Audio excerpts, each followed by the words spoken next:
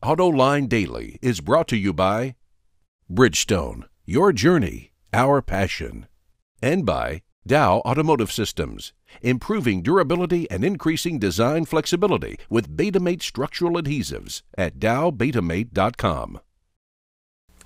Hello everyone and welcome to a brand new AutoLine Daily. I'm Murray Feldman from Fox 2 News in Detroit, filling in for John, who's busy covering the annual Center for Automotive Research Conference. And be sure to check out autoline.tv for John's interviews with the executives who are attending that conference. But right now, let's take a look at today's news. And we really have to start with Fiat this morning. There's concern about the merger with Chrysler. Although a majority of shareholders did vote in favor of the merger back on Friday, shares of Fiat stock have been dropping like a lead balloon. It's speculated shareholders who do not favor the merger are bailing. If enough of them do that, it could put a crimp in plans to merge Fiat and Chrysler. Fiat has discounted that theory, but industry insiders are watching it closely, and you know we will too. Yesterday, we ran a story about the most hackable cars on the road today, two of which are the Jeep Cherokee and the Infiniti Q50. And now both automakers are looking into these claims. According to statements obtained by Reuters, Chrysler says that if the report is correct, it will remedy the situation, while Nissan says it is reviewing the findings. I know a lot of you have been waiting for the pricing of the new GM midsize trucks, and now we have it. The Chevy Colorado will start just under $21,000, including destination charges, and the GMC Canyon comes in at about $22,000. So that slots just in between the $23,000 Nissan Frontier and the roughly $19,000 Toyota Tacoma. But as the potential customers, we want to know what you think. Are the trucks too expensive? And are they priced too close to their full-size counterparts to sell a significant number of the units? Let us know what you think in the comments section. Even though electric cars are zero-emission vehicles, carbon emissions are still produced because of EVs. So, in an effort to reduce its carbon output with the electric version of the Golf, Volkswagen is partnering with several companies in order to offset greenhouse gas emissions that result from the production, distribution, and the estimated emissions produced from charging the first 36,000 miles of driving the e-Golf. VW is teaming up with 3 Degrees to purchase carbon offsets around the USA.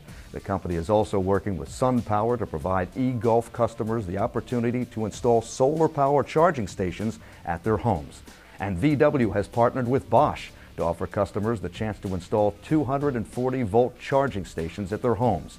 The e-Golf goes on sale later this year in select markets around the USA. Earlier in the year, Formula One chief Bernie Ecclestone went on trial in Germany over allegations that he bribed a banker to the tune of $44 million. But now Reuters reports the trial has been halted because Ecclestone has agreed to pay a hefty fine of $100 million, but he will retain his innocence. German law allows agreements like this, depending on the charges. Coming up next, a report on spark plugs that may just shock you. Dow Automotive Systems, driving solutions in automotive, commercial transportation, and aftermarket with innovative products like Betamate structural adhesives. Lighter, stronger, safer. dowbetamate.com. Last week in the AutoLine Garage, the subject was all about the importance of paying attention to recommended service intervals. But there's almost always an exception to any rule. Here's Sean McElroy with that report. AutoLine Garage is brought to you by Bridgestone, your journey, our passion. In the mid-2000s, Ford started using a new spark plug design for some of its V8-powered vehicles that carried a recommended service interval of 100,000 miles, which is pretty standard these days. But it was quickly realized that that's far too long. It comes down to what I consider a major design flaw that results in a strong possibility that the spark plugs will break off inside the cylinder head during removal the longer one waits. It's now suggested that they're replaced every 50,000 miles, which I still think is too long. It should be more like every 30,000 miles. Here's a list of the Ford, Lincoln, and Mercury vehicles that are afflicted with this issue. So what's causing them to break? Well, as you can see, the top half of the spark plug looks like any other plug, but it's that bottom half, which is called the ground electrode shield, that's causing all the problems. The very bottom portion of the shield goes past the head and protrudes into the cylinder, and over time, carbon will build up on the shield.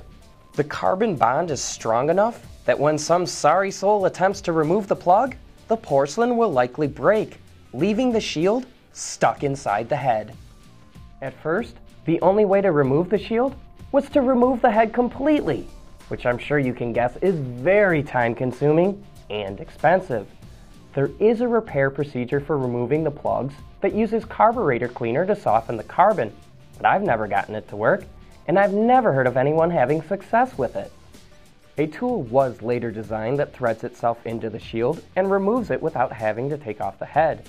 But when using the tool, small bits of porcelain are likely to break off and fall down inside the cylinder.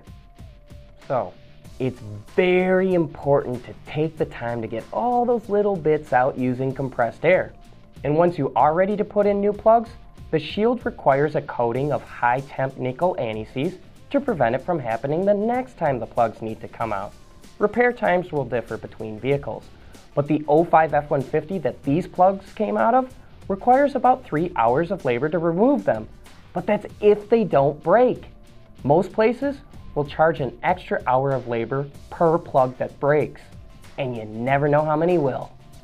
So if you've got one of these vehicles with over 30,000 miles and the spark plugs have never been replaced, get out there and do it now. Look, I'm not trying to pick on Ford. Of course there are other examples out there, but this was the most egregious example that I could think of that was the exception to my service interval rule. And engineers, if you want to reinvent the wheel, fine. Just make sure the wheel still comes off. For Autoline Garage, I'm Sean McElroy.